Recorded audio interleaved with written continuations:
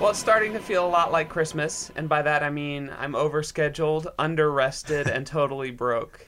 And in the middle of the chaos of this season, I've just been longing to have some really good, thoughtful conversations to recenter me. And so to everyone who's listening, we want to say we hope you're enjoying the season, and we hope this episode brings you a little bit of joy. We're really excited about our guest today. Yes, our guest. For the first person, I have to say that I DM'd on Twitter to ask about doing the podcast, which I'm so excited about. She is a spoken word artist, a poet, and author of 2 books, but recently published one just in the last few months called How to Fix a Broken Record. Thank you so much for joining us, Amena Brown. Oh my gosh, I am excited to be here. I feel very fancy. Oh, I feel book fancy. Yeah. Oh. You know, Atlanta Vintage will do that to you. It's like I almost feel like I'm not worthy to be in this book. So I'm like, I'm not this. This is really way it's kind of cooler like than my I am. childhood dream. Like, you know, like I remember reading not what is that book called? Not The Princess Diaries, but like The Secret Garden and some of that genre, you know, where it's like there's this place where like the door opens and you're there, you know. And like as you guys are walking me to the back, I'm like, this is my childhood dream. Yeah. I'm in a place with all these books, you know. Yes. Yeah. And particularly, we're in the metaphysical reading room right now, so there's all this energy coming off the books. Oh yeah, I'm here for it. It's like book crystals. It's great. Oh man. Well, how's it been going? I mean, your book just released recently, and have you had opportunities to do readings and things like that around? Yeah, I actually did my first ever book signing event at Barnes & Noble Edgewood over on Caroline Street. Oh, nice. So it's such a crazy feeling when you're a reader. That's like my home Barnes & Noble, where like if I'm going to go, you know, buy things from Barnes & Noble, I go to that one. So it was so crazy to go there and see like my face on a poster, like I'm having a book signing in my home Barnes & Noble, you know? So I was just trying to like soak it up, just be like, you know what, this is my first book signing, and like my people, they came out, and that's awesome. It was so beautiful. So that's probably been one of my favorites, and I featured at Java Monkey. Java Monkey Speaks. Yes. The weekend of Thanksgiving, and so that was nice. That was just awesome. it's been a lot of like coming home feelings, you know, to different spaces and venues. So that's been really good. That's amazing. That's awesome. Which speaking of which, we're a very Atlanta centric podcast. Shout out to Java Monkey. Yeah, big shout out to Java Monkey. And I'm glad you brought it up even in the book too. And that's one of those, if you haven't checked it out yet in Atlanta, check it out. That's amazing. So your book, can you kind of describe the behind the scenes, behind the title, and then also, was there something in your life that you started noticing broken records, and that kind of what inspired you to start this book? Like, was there a specific moment or just kind of a series of events that you started noticing broken records in your own life? Yeah, the form idea for the book came to me first before the title did. Where I was like, I know what form I want to use. Then it was like 5 more months of like, oh, I wonder what I'm going to write about. But I had spent like a summer reading a lot of books written by comedic women writers. Right. So I'd read Amy Poehler's Yes Please and Tina Fey's Bossy Pants and Mindy Kaling's Is Everyone Hanging Out Without Me and Other Concerns. And I read Issa Rae's Misadventures of Aqua Black Girl. And one thing that was very consistent among all 4 books is that all of the chapters were shorter, and it sort of played on the book form to me. Some of the chapters were lists of things, and some of the chapters would be like a couple of paragraphs, and then it would go on to like something else. And in a couple of them, there'd be like an overarching topic, and then there were shorter chapters underneath. So I knew I wanted to use that form. And then like a few months went by. I was like, I hope I come up with something to write, you know. And in the book, I have a chapter called Family Business, where I write about just a hard time in our family, and I was having a very real and honest conversation with my dad. And I left that conversation with my dad really thinking about how there's so many like messages that we have inside that really stem a lot from childhood and from some really landmark moments, like that first person you fall in love with or the first breakup you have. Like a lot of messages that you take in about yourself really stem from those experiences. And so for me, I left that conversation with my dad kind of feeling like oh, I think I've accepted some things that were I thought were true about myself that really they didn't have anything to do with me. They were just some of the way that life went and some choices and things that happen in your family. And like, I don't have to take that on inside myself, you know. And the actual imagery that came to me was actually a film strip. Oh, yeah. For anybody that's remembers film strips, you know, when you'd be in elementary school, whatever, and like you'd get to the end of it and you'd hear that flapping of the strip at the end, you know. And I thought, well, gosh, who's going to remember film strips, you know? And I was like, next best, you know, next closest metaphor, right? I could think about is vinyl and that sound that what happens when the needle gets stuck in the groove, and that's kind of how those messages are, and what clarity you feel when you figure out like how to pick the needle up and put it at a better place on the record, and that we need to do that in life. So that's sort of when it hit me, like, now I know the content of what this book is supposed to be. That's awesome.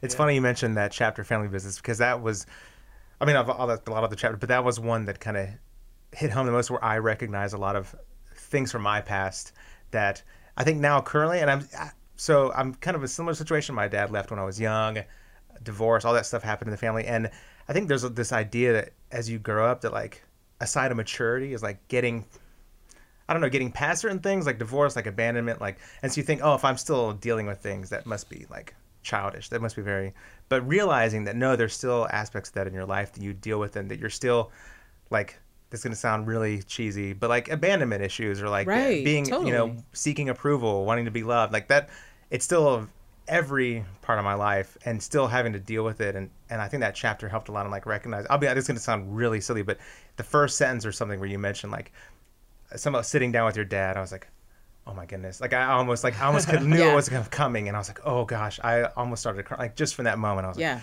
here we go, oh man, this is going to be interesting. So that chapter definitely stood out a lot.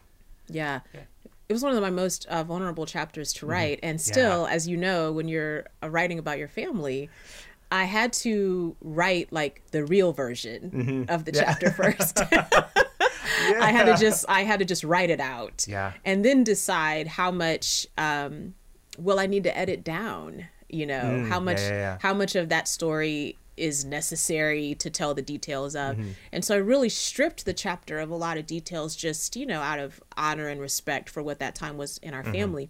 But I when I reread it, you know, of course, part of me felt like, is this going to be too diluted for the reader? But then I thought, for other readers who know what it's like to have some moments like this, like they're going to fill in the blanks of what they know those moments to be in their own family, you know? So I felt okay in that case about having to sort of edit down, because I was like, we're not trying to write a tell-all. I still got to live with my family after this book comes out. I could tell you're holding back, but in a good way. I think it was like, okay, I think for the podcast, even there's a lot of stuff we don't, you know, they may listen. I don't anticipate that happening, but you never know, and I don't want to be like a tell-all. They're different. They're different approaches, because one of our former guests was like, if people didn't want to be in your stories, they shouldn't have acted like that. I was like, that's perfect. Like, types up that mantra and puts it in my office. Yes. I think I would have to lightly fictionalize or cover if I was digging deep. Do you have a feeling like, having done that, even with what you have revealed, I've always wondered, like, for musicians or any kind of artist who does autobiographical work, is it strange, like, when you meet people who have read your book, or fans, or at that book signing, you know, is it strange meeting someone and knowing like, oh, they know a whole lot more about me than I know about them? That is very strange. That's super strange, because this is the most vulnerable book not even just book, vulnerable piece of writing project, creative project of any kind. This is the most vulnerable one I've ever released. So I remember being really excited about it, because I felt, and I'm still excited about it, and so glad it's out there, because I feel proud of it. I feel like I found my voice, you know, and I'm being myself, right? But I do remember, like, 2 weeks before this book was coming out, there were like at least 3 chapters, and I was like, I need those chapters back really bad, because I just don't know if, you know. And it's still been kind of weird meeting new people and like getting ready to tell them a story, and they're like, oh yeah, no, I remember that from the book, and I'm like, oh my gosh, like, how much did I say? Well, I remember even reading a book, I was like, oh, I want to ask her about this from her life. But then later on, you talk about it, like, oh, man, okay, darn it. I was going to ask her about it. You know, there are certain things that happen. I'm like, I'm curious about this. And, oh, no, never mind. She already told me. You know what's funny? I just finished recording the last episode of my book podcast for How to Fix a Broken Record. And it's actually a friend of mine interviewing me. It's like I've been interviewing people for like 9 episodes. Yeah. And now someone's interviewing me for the last episode. And I went on social media and put out like, does anybody have any questions? And I had a few people write back. And then he and I were talking about it. And I was like, I wonder if I didn't get that many questions back, because people are like, yeah, no, you answered. How do you... Yeah, I was kind of wondering. But then I got to chapter 30 and I was like, yeah, no, she answered that. Well, I was tempted because I saw that and I was going to write something. I was like, oh, wait, that might be a question I want to ask on the pod, on her own. So I didn't say anything, but I was tempted. I had some ideas, but yeah. You didn't contribute. I did, unfortunately. Selfishly, we saved it for our own. I'm usually not that selfish. I respect that choice. You gotta, when it comes to podcasting, you got to save your stuff for right here. I get that. Yeah. So when you were talking about that feeling of like when the needle's in the groove and you finally, I mean, that's like a visceral, I like records a lot. So that's a visceral feeling, like the frustration of like hitting that and the relief of pulling the needle and moving it on. But I was going to ask, actually musically, is there music like that you like, because the theme and the image is, you have to have picked that, you have to have had that experience of listening to music. So is there music you kind of go back to, or that you listen to while you're writing? What were you listening to during the development of the book? I'll say I listen mostly to soul music. When I write poetry, interestingly, I listen mostly to jazz, to like 60s, 70s jazz. And I would include of newer jazz artists. I listen to a lot of Robert Glasper, but kind of like straight ahead jazz. Yeah. But it was interesting that I could not use jazz to write to for this book. I almost needed like the groove of soul music. I listened to a lot of Erykah Badu and Eric Roberson, Anthony David, Algebra, you know, quite a few Atlanta artists. I listened to Solange, A Seat at the Table, her record that came out 2016. Yeah. Listen to her. I mean, because she just created this record that you could really listen to that album track for track. You just turn it on, listen to the whole thing. So lots of soul music, maybe added to like the rhythm of how this book got written. Cool. That's interesting. Awesome. It kind of does make sense for poetry versus prose, jazz versus soul. Yeah. They have different like... Soul kind of moves along a little more directly from one point to another. So, is there? I mean, there's like, aside from the music, are you in a totally different headspace when you're writing poetry from when you're writing prose, and how does that feel? Yeah, completely different. I can't write them both at the same time. So it's interesting. As soon as I finished writing the book, all these poems have started coming out. Oh wow! Because I think it's almost like, you know, my brain, the side of my brain that writes poems is like, nope, can't do that now. And so I write books, but it's still like gathering the information for what the poems should be. But they will not come out until like the book's done. And then when I'm done writing the book, the poems will be like, hey, you know, I had an idea 3 months ago. We didn't get to do it, you know. So it's like interesting how the muse works that way. Yeah. And for poems, it's always interesting because you just can't control how the poems get written. Like, I can't sit down and try to meet a word count on a poem and go, today I will write 300 poems, you know, 300 words on this poem, you know, and then I'll sit down and I have 2 lines and I'm like, you know, like, why can't I write more, whatever, you know. Whereas like when I was writing the book, I could sit down. I actually didn't do word count this time. My first book, I sort of had like a, you know, every day I'm trying to hit that 1,000 words. This book is actually, I think, more true to the best form for me as an author, because the chapters were shorter. I could kind of, in a week, take on a section and say, okay, this week I'm going to write through the dating section. And then sometimes I had to learn this too. Some of the chapters were more vulnerable than others, or were harder to write emotionally than others. So then I might have to go, well, whoop, that was too emotional. Let's skip over to lessons in adulting and write this goofy chapter right here so we don't spend the whole week crying. All right, you know. So it was sort of like learning how to pace myself there. I love both, but it is definitely a very different process. Yeah. And you're hitting that mark of like, should I share this? I'm like, was there anyone who like sort of led the way in terms of vulnerability in writing for you? Like any authors you read, or anyone who inspired you said, I can do this. I can put this out about myself or my friends, or... That's a really good question. The first name that comes to my mind is Anne Lamott. Oh yeah. She's just one of my favorite sort of spiritual memoir writers. And I think she does have this way of being so honest and vulnerable without it feeling like patronizingly self-deprecating, because sometimes it can feel like, I'm stupid, ha ha ha, kind of writing, and she's very much, it's not like that. She's very much like, I'm an addict and I walk through sobriety in these ways, and these are the ways life sucks, and let me tell you about the time while you're sort of in the middle of that, finding yourself feeling more hopeful, even as she writes. So she's definitely one of my favorites as far as spiritual memoir is concerned, that she's able to be as vulnerable as she is about like her life and her shortcomings and the hard stuff she's been through, but being able to also be very hopeful. I love Sue Monk Kidd's spiritual memoirs also. I'm in the middle of my second read on When the Heart Waits, which is actually a book about her midlife crisis, and I'm not anywhere near a midlife crisis, but I think she writes about waiting and disappointment so well. Oh my gosh. Like I never, it's like the last thing I want to do is read a book about waiting. And the book still makes me very mad when I read it, I get through a chapter and I'm like, no. And I throw it across the room like, I don't have to do this, Sue. I don't need this from you. I don't need all your chrysalis and whatever, your visits with the monk. I don't care. Tosses it out, But then like 2 months later, I'm like, yeah, okay, Sue, I'm back. What's up? So I would say, out of the corner, dust it off. Yeah, totally. So I would say those are two writers that I feel have been able to be vulnerable without it feeling like oversharing. Yeah, that's awesome. I have a question. We like, as an Atlanta author, do you find, are there spaces, or do are authors talking to each other, or do authors in Atlanta kind of like keep to their own desks? And how does, like, are there spaces where you go? Do you talk to or relate with other authors from this city?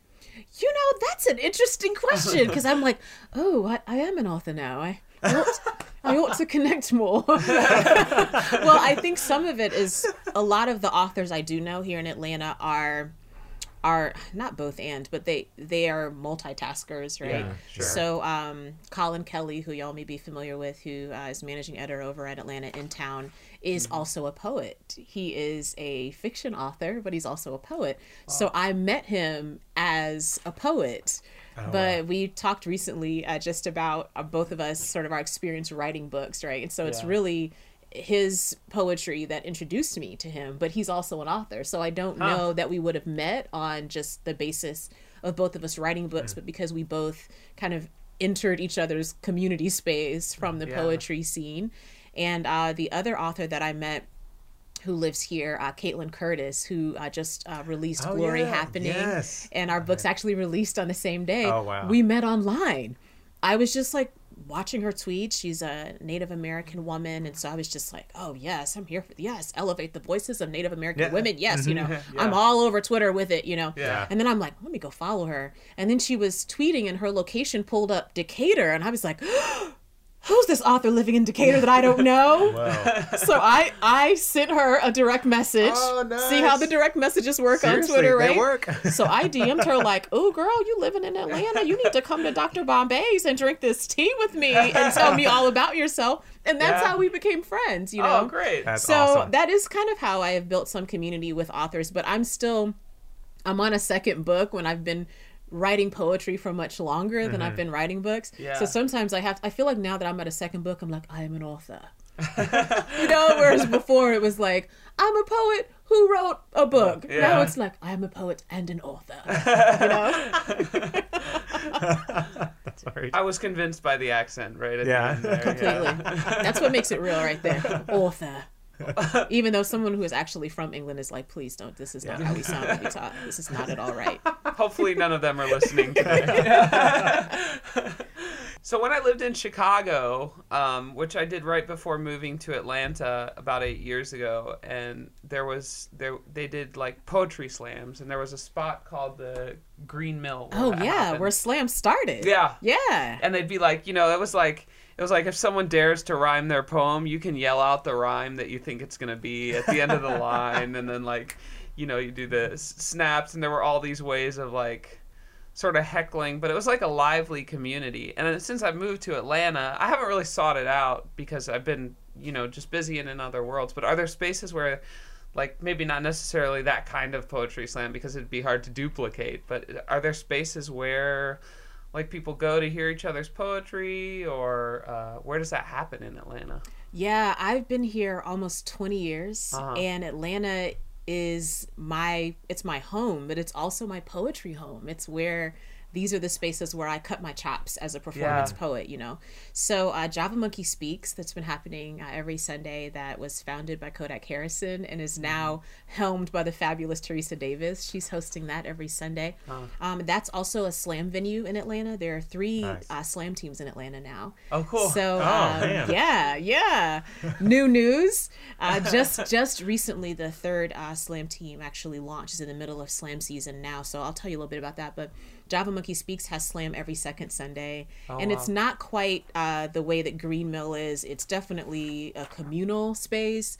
There is still the heckling, but the heckling happens more like when the judges do the scoring, like when they score the poets, and if the audience thinks that's wrong, like the score, the audience will go, boo, wah, they'll yell at the judges, There's not as much yelling as the poet because we're like, you feel like empathy. The poet's up there bearing their soul, whatever. You try to let them finish, unless they're terrible. Unless they're really, really bad. You might be like, wah, wah, during the thing.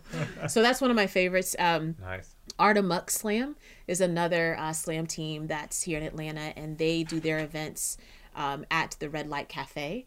Once a month they have a slam there, and so that's also a really wonderful space for poets. So I go in and out of there. I have a lot of friends who have slammed for that team as well. And our new slam team is at Apache Cafe every first Saturday.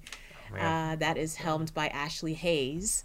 So now there are 3 opportunities people have to see slam or compete in it. And Urban Grind, which is where I host one of the open mics I host Fifth Thursday there. And Urban Grind and Java Monkey, for me, as far as open mics are concerned, are 2 of the most communal spaces we have in Atlanta, where you'll see slam poets there, but you'll also see people who it's their first time. Their awesome. First time bringing their journal, their hands are shaking, they went through the breakup, they gotta like get the words out, and like, I love that kind of space. That's my favorite space, because it's like, that's a part of what open mic's supposed to be for. It's to be this open room. We don't want hate speech. If that's what you have, get out, who cares, but everything else, we want you to come share your story, share your perspective, and we want to listen and clap and maybe like boo a small amount, but mostly not. Just enough to keep people just to keep them sharp. Well, that's great. Thanks. I feel like we should go there and do a live episode from a live just from record some of those slam. and we'll talk more about that. Oh yes, I have opportunities. That would be. We'll work it out. Yeah, cool. Well, we're in. So Christmas is coming up. Yes. What's on your book wish list for Christmas this year? Ooh, this is good. Besides that, everyone buy your book. Right. Also. Please. That would make a great Christmas, you guys. So the book, totally get the book. But you know what I did? I went to Audible and I downloaded the audiobook because I know you're a spoken word artist. So typically if I buy an audiobook, I try to buy someone that I know they're the narrator and they're a good speaker. Like they speak in general. And so that was really fun. And I love the little bonus poem at the end. Oh, yes. It was fantastic. And so if I don't want to stop you from getting the book, obviously the physical copy, but hey, if but you the think about audiobook, it, that counts. Audiobook is great. That's a thing. And so that was a lot of fun to just hear and listen. And I think there's there's a little bit of especially for people who narrate their own works. I think that's really And we've debated that on this podcast. Like, does hearing the audiobook count as reading the book? And our answers are resounding yes. Yes, unanimous, I agree. And I agree. I'm adding to the unanimous. Yes, I agree with that. The unanimity is growing. Yeah, I'm here for that. Yes. Yeah, people were asking before the book came out, they were like, please tell me you're going to have an audiobook and please tell me you're going to read it. And I was like, once this book's out and you see what's in it, no one else should be left to have to do this. Like, that seems like that's wrong of me to be like, hey, here's all this super personal stuff you didn't want to know about me, you know, and now it's your turn to just like read it like it's your make thing. it sound, you know. So I was like, don't worry, I'll just do this. Everything's fine. On my Christmas book list, Hidden Figures. I want to read. Okay, yeah. I want to read that. Like, because I am like, I've got 2 weeks. Like, what's up? You know, what do Yeah. I want to read? You know, so I definitely want to read that. That's on my list. I'm trying to think what other books I feel like I've missed out on, because I feel like a lot of good books have come out, and I just like, I can't read books when I'm writing a book. Yeah. So I couldn't like do that. So I'm like, okay, like I want to know what that is. I'm trying to think anything else that's like on my list. I'm sure I'll think of it as soon as we're Totally. No worries. as soon as we're done here. But like, that's one that I'm like, okay, that's on my list. That's I want to awesome. read that. Yeah. I'm really trying to read more and more women of color, mostly women of color. So thinking about like any books written by women of color, I want to read that. Like Jo Saxton has a book coming out in January called The Dream of You. Her book is on my list. Austin Channing Brown has a book coming out in May of next year called I'm Still Here. That's like some really dope pre-order books. Yeah. Gabrielle Union has a book that just came out. You know, so I'm like, there's a few like books I'm like, I got to get into. I love Questlove as an author. Yeah. So he has a book about food that I still I heard that. haven't read.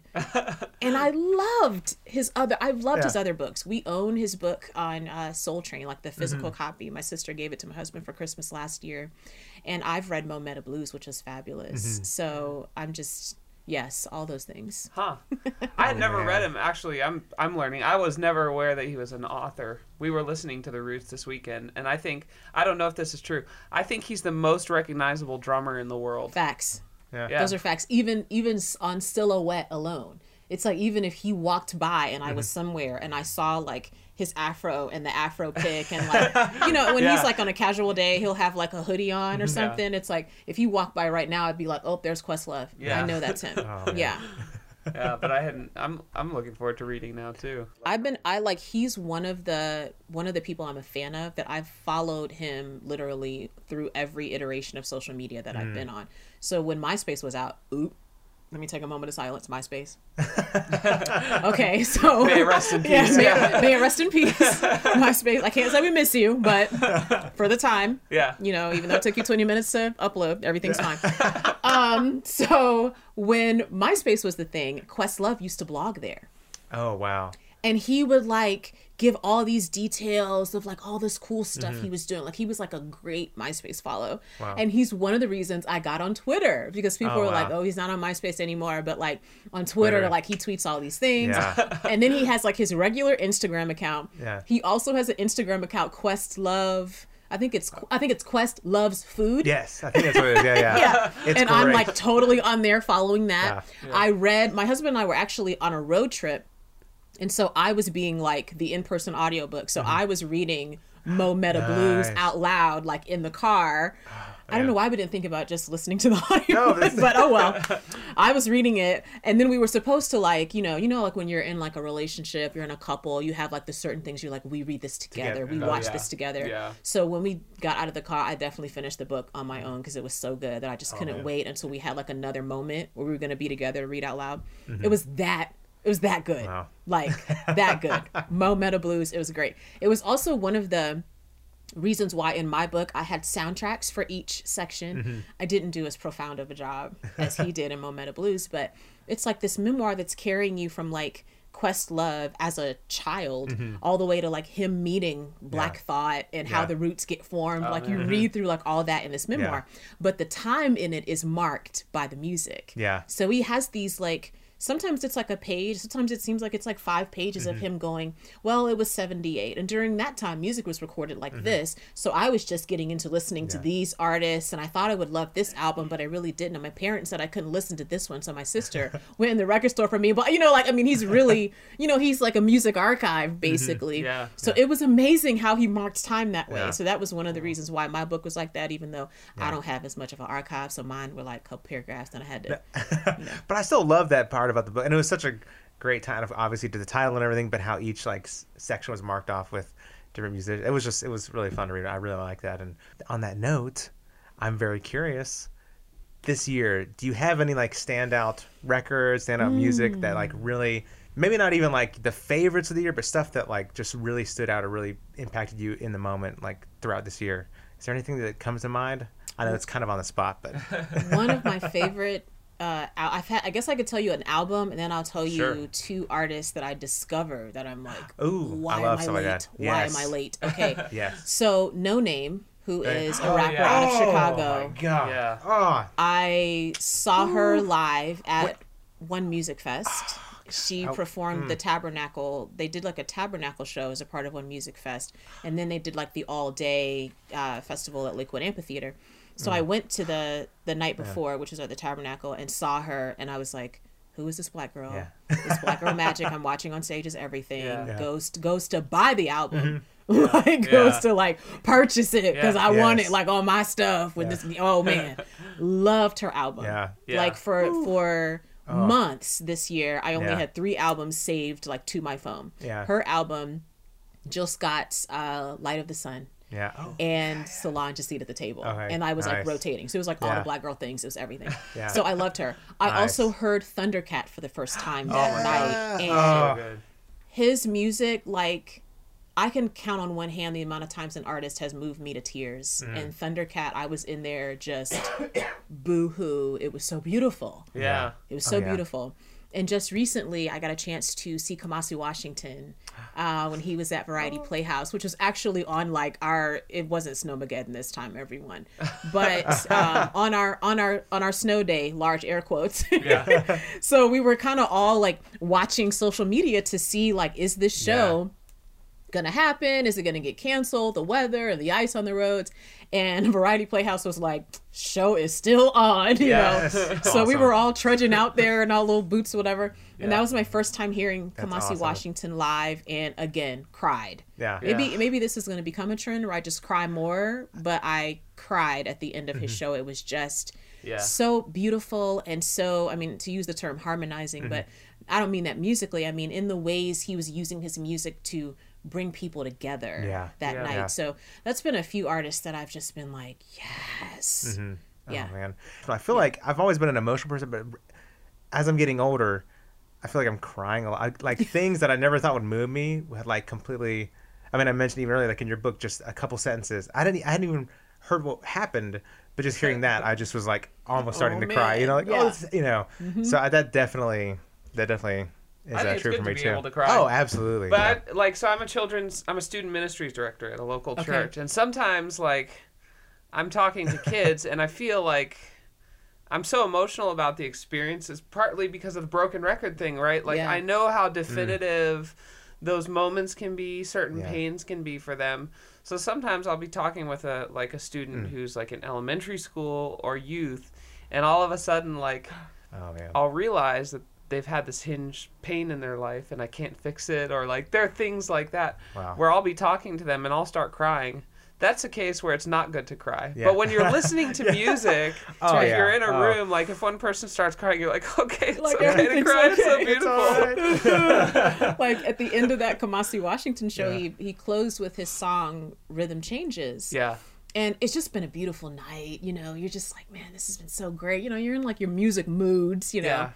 And I forget the name of the singer, but he had a singer that was with him in his band. And so she starts singing Rhythm Changes, and I don't know the lyrics. I'll totally botch them now, but she's basically listing all these things. Like, you know, these things happen and these things happen. Like, they're good things, they're hard things, they're bad things, but I'm here. Yeah. Like, I'm still here. And I was like, me too. I'm here. I made it. You know? Like, Yeah. it's like such a spiritual experience, Yeah. music, you know? Yeah. Like, it's amazing. Yeah. Yeah. There was. And Oh, no, go ahead. I think that's the sense of like in music or writing, Uh-huh. poetry particularly, you find the sense that like, oh, I'm not alone. Someone just said this Yeah. this way, and I'm suddenly not Yeah. alone in the world. Yeah. That's worth a good cry, I Totally. think.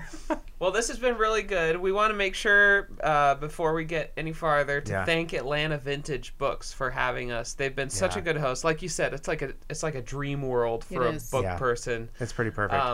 And then you also said before we started talking that your husband's going to be mad that you came here for an immediate interview. regrets. 'Cause, like the last time we moved, it's like that's what I have the most of is books more than clothes, shoes. Those are my like prized possessions. Yeah. Yeah. It's Oh, my yeah. books and our vinyl, and he values the vinyl too. Yeah. But Yeah. when he got ready to lift those books, he was looking at me like, Yeah.